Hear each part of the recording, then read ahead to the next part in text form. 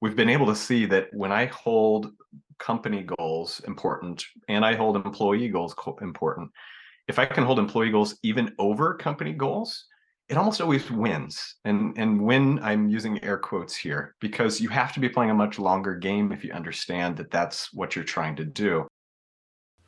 You are listening to Amplify Your Success Podcast, episode 361. And today we're going to learn about leadership strategies that help you do good in business. You ready for this? Let's get started. Welcome to the Amplify Your Success Podcast. Get ready to ramp up your revenue, amplify your impact, and make your mark in the world. This is the show for experts, thought leaders, and service professionals who want to shatter their limits and achieve that next level. You're going to find out from other experts and influencers how they made it. Now, let's get amplified. Hey there, inspired entrepreneurs and business leaders. It's your host, Melanie Benson, authority amplifier and possibility igniter for expert-based entrepreneurs. And today we have a guest joining us to talk about leadership from a very different point of view. And I love this because it's truly about social impact and consciousness wrapped up into how we lead, which I think for so many of us, we're already committed to making a positive difference in the world. So this is going to be really powerful inspiration. And I also think about it from the perspective of when you are an impact-driven business, and let's say you're a coach or you're a consultant, or you have some body of work that you want to train others in or bring to the world in a bigger way. Oftentimes, how we're showing up as a leader in our own business, even if it's a business of one, makes a huge impact on the overall impact we want to make in the world. Now, I've talked a lot about my 7-step framework. I talk a lot now about $1,000,000 visibility and what that means. And I want to draw a set of connection points between what it means to make a greater impact and why visibility is so important. $1,000,000 visibility is lovely to think about. We could make $1,000,000 in revenue, and I want that for you. Even if you don't feel driven by revenue, this is a real opportunity. But even more important, $1,000,000 visibility is about having the ability to make a greater impact because your visibility streams are reaching new levels of growth. You're getting your message out in much bigger ways, and you're thinking much bigger than how do I reach the person who's in my city? I want that for you, but I also want you to know you're meant for a much bigger global impact. And that's why I teach my masterclass. If you have not yet taken my most recent masterclass, you'll want to get on the wait list or join us for the next one at melaniebenson.com masterclass. But you can also get started right now with my 7-step framework. And this is 7 steps that are going to help you tap into the $1,000,000 visibility streams all around you. They're already there. They're already developed. It's going to save you so much time. It's going to get you on the map in an accelerated way. So if you go to amplifywithmelanie.com, you can download that. Now, let's get right into today's episode. Welcome back, Amplifiers. I'm really intrigued by today's guest and the work he's doing in the world. And I know this is going to speak directly to you, especially if you lead with your heart and your soul has been called to do the work you're doing in the world. You're impact driven. You want to have the philanthropy side of things, all of that. Oh my gosh, I'm just getting chills. We're talking about how to do good in business while doing good for business. And I feel like this is one of these conversations that not only do we need to be activated with, but this is like a world-changing conversation that our guest is bringing to the world. So let me introduce him. I'll give you the full official intro. Joshua Berry is a world-class facilitator of change as an author, speaker, entrepreneur, and director of Econic. Joshua has spent the last 2 decades evolving the what, who, and why of Fortune 500 companies and venture-backed startups. Along with his team, Joshua has sparked change in organizations like US Bank, John Deere, Procter & Gamble, Nelnet, Emeritus. I could go on and on, like Blue Cross Blue Shield of Nebraska, And we now have an opportunity to tune into this thought leadership and to really find how we, as world changers and transformational catalysts and impact driven people, we can bring this work into our businesses too. So, Joshua, thank you so much for joining me today. Melanie, I am excited to be here. Thank you for the glowing introduction, and excited not only to be able to share some of the ideas that other business owners can use, but also put on my hat as a small business owner as well and talk about the way our team practices and all of the uh, potholes and other things that we've ran into with your guests today. So thank you. Yeah, isn't that the cool part is that we're doing work with different kinds of businesses out in the world, but it always comes back to, hey, we run a business too. And there's both sides of the work that we do. So I'm glad that you can bring both sides of the equation into the conversation.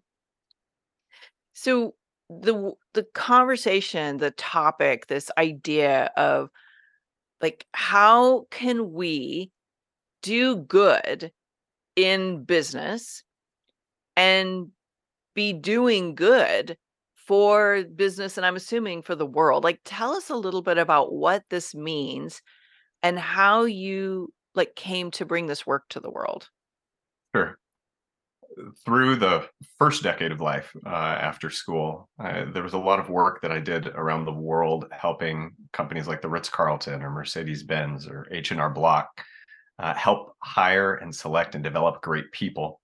And what I found was amazing at a lot of those organizations is what worked best is when they were identifying and finding people where you're already seeing what worked naturally for those people. And you were trying to align yourself with what was for the greatest good for that person so that they could bring that greatness out to whomever that they were serving.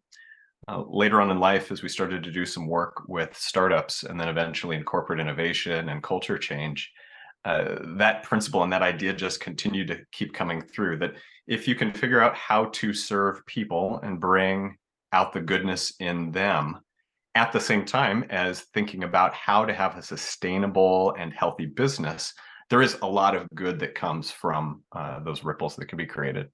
Mm. Okay. Well, I'm reeled in already because this is definitely a pain point for a lot of my clients. It's a pain point for a lot of small business owners, entrepreneurs, and big companies. And I think right now, and I know I'm not saying anything to you that's a mystery, but we're dealing with a revolution, I think, in employment and in how companies function and how they not only source but retain talent. And so, we could speak to the big companies, but I know a lot of what's happening for people who own their own businesses. It's like things are radically shifting. Like, how are you seeing like both ends of the spectrum, the pain point there, I guess we could call Yeah, it? yeah. There's absolutely, as you said, pain points on all ends. Across the board, organizations are trying to figure out how they can still be healthy financially.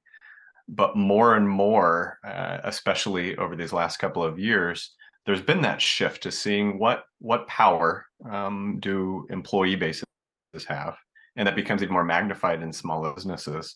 And so, what I think is happening is there's even more cracks or fissures that are being seen in between what is good for the business and what is good for the employee. And if you throw in other stakeholders, right, what is good for the people we're serving, what is good for the community, et cetera. And so I think the best and most successful leaders, especially at a small business level that I'm seeing, are being extremely intentional, right, about the practices that they're bringing to that. And I think in a lot of cases, that means that they're being extremely intentional about how they're treating their people, how they're treating their clients, et cetera. One of the main ways that I see this playing out is people in more impact-driven businesses not holding their outcomes or their goals more loosely, but at least looking at those multi-stakeholders and expanding maybe their view to what those outcomes are, right? If all you're focused on is how do I get to my 7-figure income? Well, at some point, if you're holding that tightly as a business owner, that will likely come into conflict with a goal of somebody on your team, right? And their growth or what they're wanting to do, et cetera. And that tension that gets created is where there's a lot of intrigue and a lot of the study and work that we're trying to do. And yeah, at what point do you serve, and who are you serving, and how do you prioritize some of those needs? Mm. Do you notice a direct correlation between how people are treated and how client retention is for businesses? Phenomenal. It's extremely high. If you start to see that you have to keep people in business by primarily external motivations, right? Like great pay and benefits and golden handcuffs or other perks. Those systems only work so far and so hard, right? And when we think about a lot of the things that organizations are trying to shift, a lot of it is trying to get away from more industrial age inspired actions that have turned a lot of our businesses into more machines, right? And people are resources, and we're trying to streamline things, et cetera. With all the change that's happening, we get called on to come and try to help those organizations become more agile and nimble. And a lot of that comes back to actually probably reinstating the humanity in the people who are already working there, or at least acknowledging it, that it's there, so that people are permitted to do the natural change oriented things that they need to be doing, which creates the friction, as you said, with some of those systems that are there and put in place to try to keep everything orderly and arranged. I'm fascinated by leadership. I'm fascinated by how all of the companies that retain great talent and really do lean into creating a culture where people want to work there and want to be there. Like it is such a powerful environment to be able to bring your talents and feel like you're thriving. And I'm just kind of like leaning back into this memory. I had my roots in a Fortune 500 company. I don't know if you knew that coming into Mm-mm, today, mm-mm. but I remember a very pivotal moment. And for the first probably 7 years of my career with this one company, I ended up just feeling diminished and devalued, and I was, like, struggling to find a way for my talents to really be utilized well, and I ended up feeling like I was like a weird star shape trying to fit into all of these, like, normal holes on the little kids, like Yeah, that little yeah. board that they use, and Yep. I was like, "Nothing fits, like, I don't feel like I belong here," and then there was this pivotal moment. It didn't really change my trajectory, but it was very, like, meaningful to me in that I stopped feeling diminished and I started feeling valued. And what had happened is our management had started to go through a Stephen Covey training back then it was directly with Stephen Covey, and was learning how to coach people instead of manage people.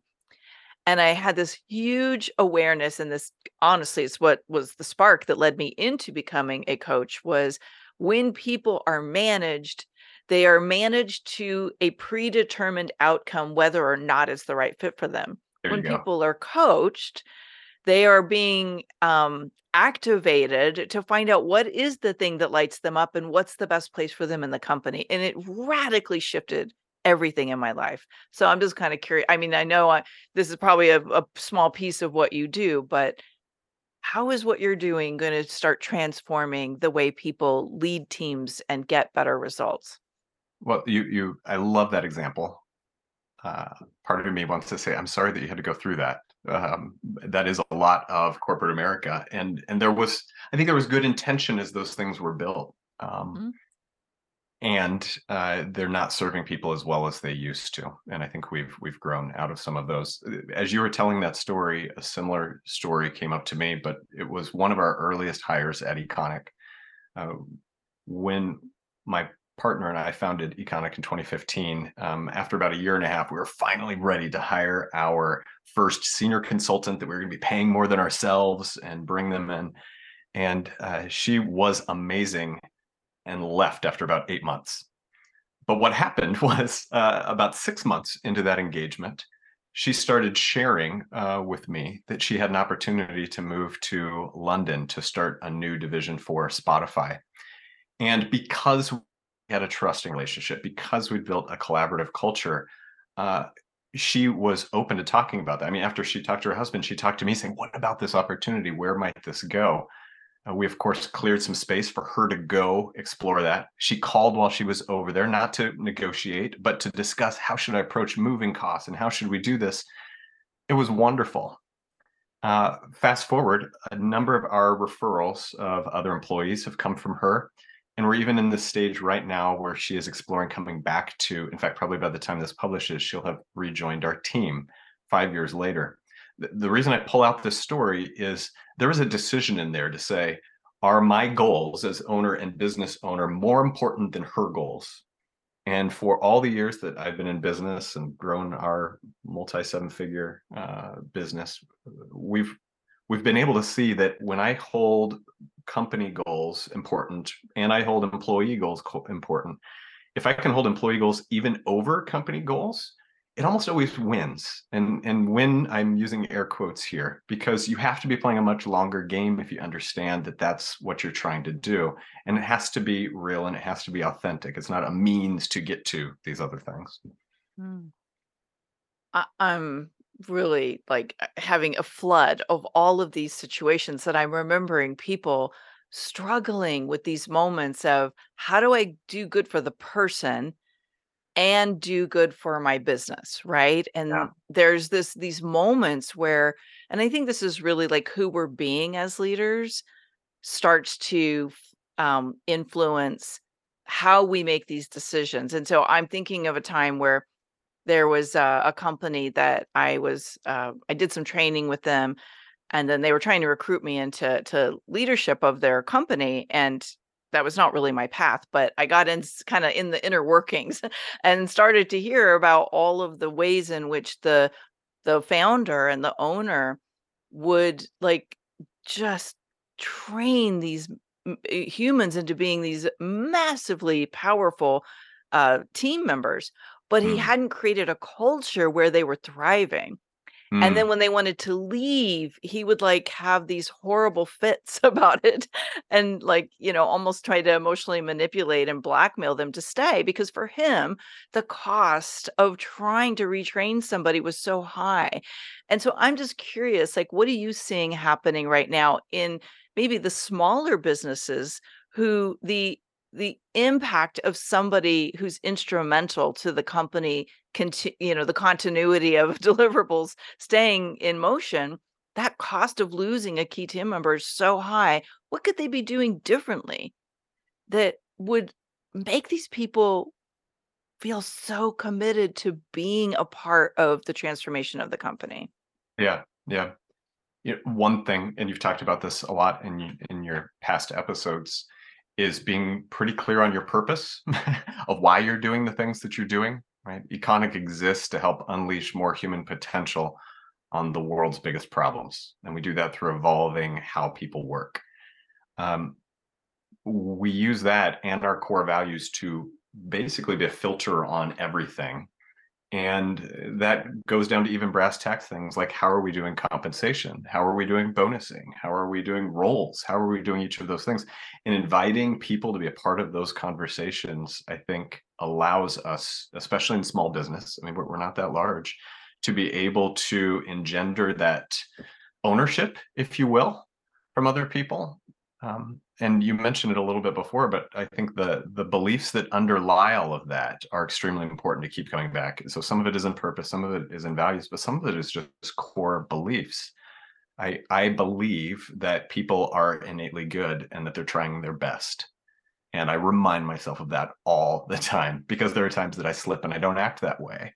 But yet when I start from that naive position and I choose to be in that position, what I've started to see is it perpetuates. Like people show up the way that that they're meant to be. There's a chapter in my book that's coming out soon that talks about a case study of a manufacturing facility, and the CEO took over the manufacturing facility called Favi, and he took it over, and it was traditional, right? Time clock cards and all of the storage materials were locked up, and you had to go get a coupon to go get a new pair of gloves, etc.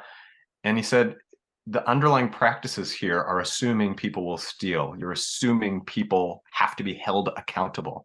What if I started from the premise that people were good? What if I started from the premise that they are to be trusted? Mm. And we redo these things. And that organization, again, only a couple hundred employees, was eventually able to get to be first in their industry, cut down huge production times, etc. great business results, but it had to come with some faith and some belief. And I'm not asking people to throw that completely out the door, all rational thinking, but to understand that there is a balance between rational thinking and intuitive and emotional thinking that is actually maybe more a sign of maturity than it is naivete, I guess, in a traditional sense. Mm. I think that's such a powerful framework that you're introducing this idea. If we choose to go in with this naivety and maybe like not have preconceived judgments and paradigms that limit us, that maybe something even more powerful could emerge. Yeah, yeah. You had someone on recently at the end of August that talked about like, would you rather be right or would you rather be, I think, successful or something like that? And that addiction to being right, I think, causes a lot of us to not step into this what if or how might this be, and being able to hold, I think, a lot looser what some of those outcomes are. And there's another individual I interviewed for the book who was part of some of the initial conscious capitalism movement, and Jeff really talks about it as this paradox of purpose. By leading and doing good in business for multi-stakeholders, most often those businesses, and there have been plenty of studies that have shown that a lot of them do outperform their competitors, both in retention and overall shareholder value, et cetera. But the paradox is you have to have faith that that's probably going to happen. And if you use it as the means to get to those things, then it doesn't end up working out, right? It's a little bit difficult. And so I struggle sometimes in saying, here's the 5-part ways to have more faith in people and humanity. But what I can point to is it's worked out a lot. And it goes down to a lot of the things, even maybe some of the things that we practice. I can share with you some of our unconventional practices around contracts, around business development at our company, and again, probably elicit some laughters and some eye rolls from people on this call. Well, I think that would be really intriguing. And before you get into that, I want to just come back to the values. In my work, I talk a lot about values, and I know many of us that do transformation work of any kind understand the power of values, but I'm learning that not everybody really understands what values are and how do we really know what values are important to bring into our business to help facilitate what we're talking about here today. Yeah. Yeah, it's I don't know if I have a great definition of it, but I would say values and the core values or aspirational values that you're trying to put out there in business are really the words you're trying to use to codify a pattern of being or behavior. That's probably, write that down, I guess, if it was good, right? But I think there's this belief. So our core values at Econic, one is whole person. And that's understanding that for the people on our teams, for our contractors, for our customers, they're whole people, and we want to treat them as whole people. And then give more is another one of our core values. And that's to always be coming from an abundance mindset and being on the plus side of the giving equation. And I think the other part of maybe values that I would add to the definition is they're things that can be used and practical. So when we redid our bonus structure internally a year and a half ago, we said, what does give more look like?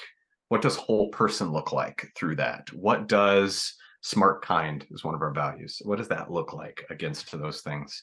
And so I think they have to be actionable and lived and constantly reinforced.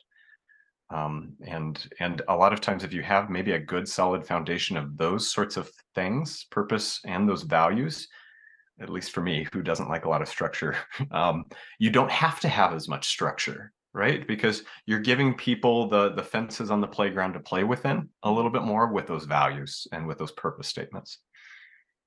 That's powerful. What I saw when you were explaining that is like it's like the electric fence concept, right? It's like you've got the marker so people know where the edges are, and there's Yeah. this invisible kind of like net that's going around it through the definition and the education and the culture of congruent values through everything you do. And I think that's a very powerful uh, principle to guide people into. No matter what size of business, whether it's you yourself and you are running this business more as a solopreneur through, the early seven figure, multiple seven figure, all the way into Fortune 500 companies. Like the congruence of your values are going to be noticed and experienced. And I personally, and I've got a couple more questions about values, but I personally noticed like when there's incongruence between what the values that are stated are and the behaviors and the decisions that a company leadership makes, that's when it seems to break down. It does. And I think this is where sometimes people then challenge us and say, but don't you want diversity of thought? And are you now creating a homogenous culture because everybody's coming the same? And this is why I hesitate to say values are just the patterns of behavior.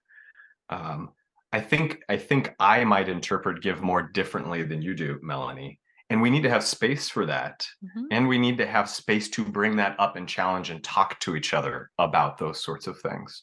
And we need to have space to say, you know what, this one doesn't serve us as much Mm. anymore. And let's evolve this. And it can't just be something that is led by a communications department or something. Maybe again, talking from the small business standpoint, it could be something that is revisited and should be revisited so that they're enlivened. And if you're from a larger company, there's nothing saying that you can't have the large corporate values that have been agreed upon, and you decide to have a subset of values for your team or your department or your practice. Mm. Because what's more important is that you just acknowledge that they're words that you all are coming to some sort of congruency around what they mean, and that you're open to using those as discussion and guide points to be able to talk. Mhm. Yeah, I think the distinction between values and standards was coming to mind as you Oh were yeah, talking, yeah. like values are always evolving and standards may evolve too, but maybe that's a little bit of that distinction. Okay, one more question around this values is I also have seen, and I think we all have experienced when, maybe the behavior or the decision making is really like focused on bottom line profits Mhm. and a company gets really stuck because they're bored or they're the people that are invested, their stakeholders, that's the word I was looking for, are really driven by, are you going to bring profit in? And they're having to make decisions on profit, and that decision making is at the expense of the well-being of their employees. How would you guide somebody, or maybe what's a principle that could play out that would bring a new awareness to a different way of approaching that? Sure. So the first thing that I would say is this is where I'm extremely delighted and happy that most of us maybe here and listening to this are small business owners, and we don't have to eventually succumb to people who are so many steps removed that Mhm. they can use the proxy of just bottom line results, because that is important, and these other things need to be important into it. The principle that I would share is for people to understand that it isn't about finding the right answer of it's invest in employees first, or no, it is bottom line first. It's to understand that any of those are paradigms, and all paradigms have something you're going to gain or lose from it, right? And so even my approach, like there are things I lose by saying, you know what, we are going to invest more in our employees, and our margin is going to be used in these ways, et cetera. And we don't have as healthy of a bottom line. But that awareness and consciousness of here's the things I'm gaining and here's the things I'm losing is extremely important. When you have a board or you have investors that are so narrowed into it, it becomes really hard to be able to manage that. And so I guess the best advice that I can give is that's why you need to be so intentional early on, probably at the stage of a lot of us, to say, why are you growing, and why are you seeking to distribute people's the governance over the work and the things that you're trying to do, right? Because yes, getting outside capital in the right ways can be extremely helpful, but do you have extreme alignment in those values and what that governance is going to be and how it goes? And are you growing because that is the right thing for what you're trying to serve and do in the world? Or are you growing because your customers or your employees or society or your ego or whatever it might be are driving you to make those decisions, right? Mm. You can either take control of your success and growth trajectory, or others will take it for you. I think that you bring ego into the conversation is probably a whole episode in That's the next itself. episode. Yeah. Yeah, because again, like I've watched a lot of companies rise and fall, and ego plays a pretty big role in how decision making is either like bringing the best of your team members and employees out, or it's diminishing them. And I think oftentimes the fall is because the team is not willing to stand behind what the company is about and where they're going. So that's my personal opinion, but um, you know, we could probably talk for like 3 hours and just get so many juicy insights out of your mind and out of the work you do, Joshua. But I know you mentioned you have a book. I feel like this is a really good time. Maybe you could tell us what the book is about and how it's covering a lot of the principles that we're introducing today. Thank you, Melanie. So, yes, coming out in November is my first book. It's called Dare to Be Naive: How to Find Your True Self in a Noisy World. And it's a little bit of a bold title. Our first publisher pushed on us to try to change it, saying who's going to pick up and want to carry around a book about being naive. And yet, when I went back and reviewed a lot of the research and the interviews that I did for this book, it was amazing how many great, extremely successful leaders used the phrase, now this might sound naive, but, and then proceeded to share an amazing bit of wisdom or idea or belief or philosophy. And what it ultimately came down to is I learned that there's almost like a pre-rational, right? This childlike naivete that you have. Then we evolve into this rational thinking mind, right? Of everything has to be logical, etc. And some of the best leaders actually then move beyond that to something that a lot of times is more what we'll call trans-rational. Something that I would say is more chosen naivete.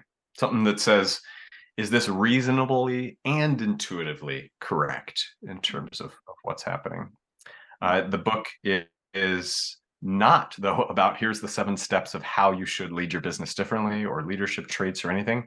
In fact, I don't actually think the world needs another leadership book telling people what they should adopt. It's actually a book that helps people practice how to adapt and how to think more critically about how their beliefs are driving their practices and bringing some more awareness and conscientiousness to that. Mm. Well, I think our amplifier audience here would agree that I'm all about elevating and upleveling our beliefs to match the version of ourselves that is going to be aligned with the success that we are destined for. So I can't wait to read the book. I mean, to me, beliefs are the fuel that get us fired up or that diminish that fire and cause us to be paralyzed. So sounds like a fascinating read. How can people, because as this airs, your book will most likely already have come out. So where will people be able to find it? Yep, the best places to look would be through any of the independent bookstore websites, Books A Million or others, but also Amazon, Barnes and Noble. And then the website for the book is dareToBeNaive.com. Mm. And is there any benefit to going to the website directly over going to some of the mainstream bookstores? You can go to the website directly. It'll link you back to any of those bookstores that are out there. We're trying to do our best to support all of them. I'm a big fan of supporting independent bookstores that are around there. So going in and asking those as well is always a great way to continue the spread of the book. We've had a successful initial start and a few thousand pre-orders already, and so I just got an email this morning about, even before it's published, about the Korean translation somebody wants to do. So it's Oh, exciting to wow. see the momentum that is garnering around this, and I think it really speaks to a lot more people who are trying to be more genuine, authentic, and intentional about the work that they're bringing to the world. So Mhm. I'm excited to see how that'll unfold.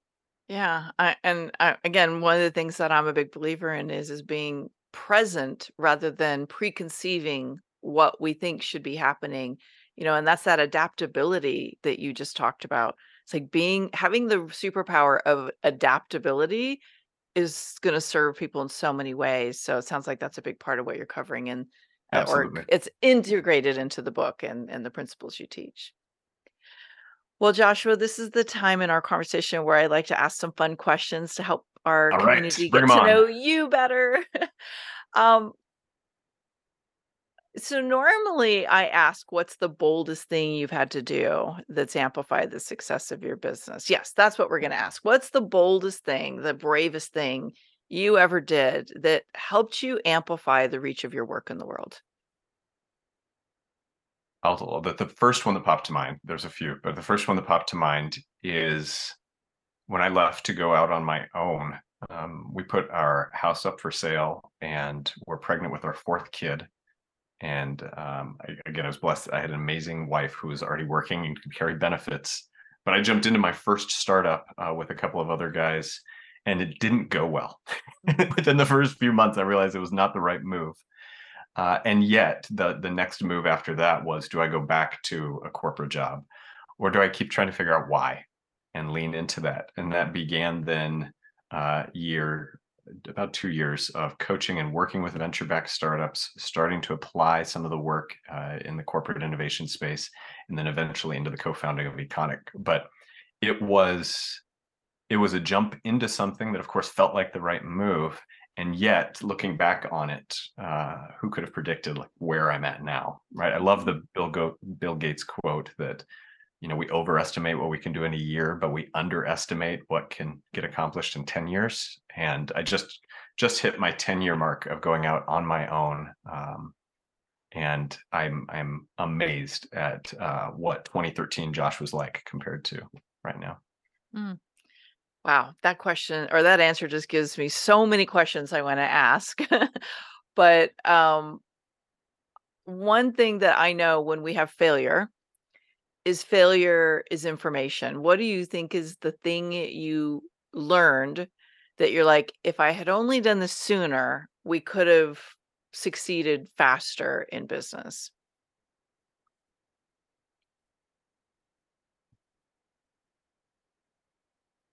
It's probably counterintuitive, but I was I had come to a point where I was trying to be content with always being discontent, and there was always more.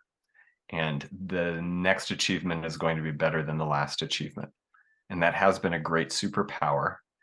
And yet, it has also limited me from truly relishing and enjoying a lot of the success that we have had over the years. And Mm. so, if I had to gone back to that, it would have been about challenging what quote unquote success was earlier on, and really relishing and enjoying the moments. I think that's very powerful. I think when we embrace like success doesn't have to look like this constant driving ambition for more, more, more. It seems perfectly aligned with what you're bringing to the workplace and like transformation of leadership, like very powerful. Yeah, Thank you. that idea of how to find your true self in a Mhm. noisy world is not saying you shouldn't follow the paths of other people, right? Like I've seen the do funnels and do marketing and lead gen and all of those things, but also is your true self is at least pausing and saying things like, hmm, do I really think people are prospects, or do I think people are leads? Do I want to be in a funnel of something, right? It's a raising to a different level of consciousness and saying, there's a noisy world telling me all the things I need to do. I can go along with it, but just don't do it unconsciously, right? Be aware of the decisions that you're making, the words that you're using, how you're perpetuating things, and then go forward with some of those pieces. I mentioned before about contracting, like people have very early on got to get your clients in contracts and you got to lock them down and all of that. One of our best clients, we have billed monthly for the last 9 years with no contract, $3 to $4 million worth of services, right? And it's because there's trust, and because there's this belief, because there's a belief. We've gone to them several times that I don't think this is a good project, I think we should stop, or no, you shouldn't have us do that, I think this person over here, right? There's all those core things that you just question what's out there and figure out more about who your true self is, even if the rest of the world is telling you to behave or act in a certain Mm. way. You are a very powerful being, Joshua. Thank you for bringing this work to the world, and I look forward to seeing how your work can start to transform leaders and companies and help us do more good in the world. So thank Thank you, you. Melanie. This has been a pleasure. Thanks for tuning in today, Amplifier. Be sure to join us right now in the Amplify Your Authority community at authorityamplifiers.com, and I'll share my 7 proven tips to be a highly paid expert that stands out in a crowded market. Plus, we're going to keep this conversation going, and I want to hear from you how you're going to amplify your authority and make a greater impact. Before you go, please take a minute to give our show and our guests some love over on your favorite podcasting platform. Subscribe, rate, and review. Leave your full name, and I'll spotlight you and your authority on social media.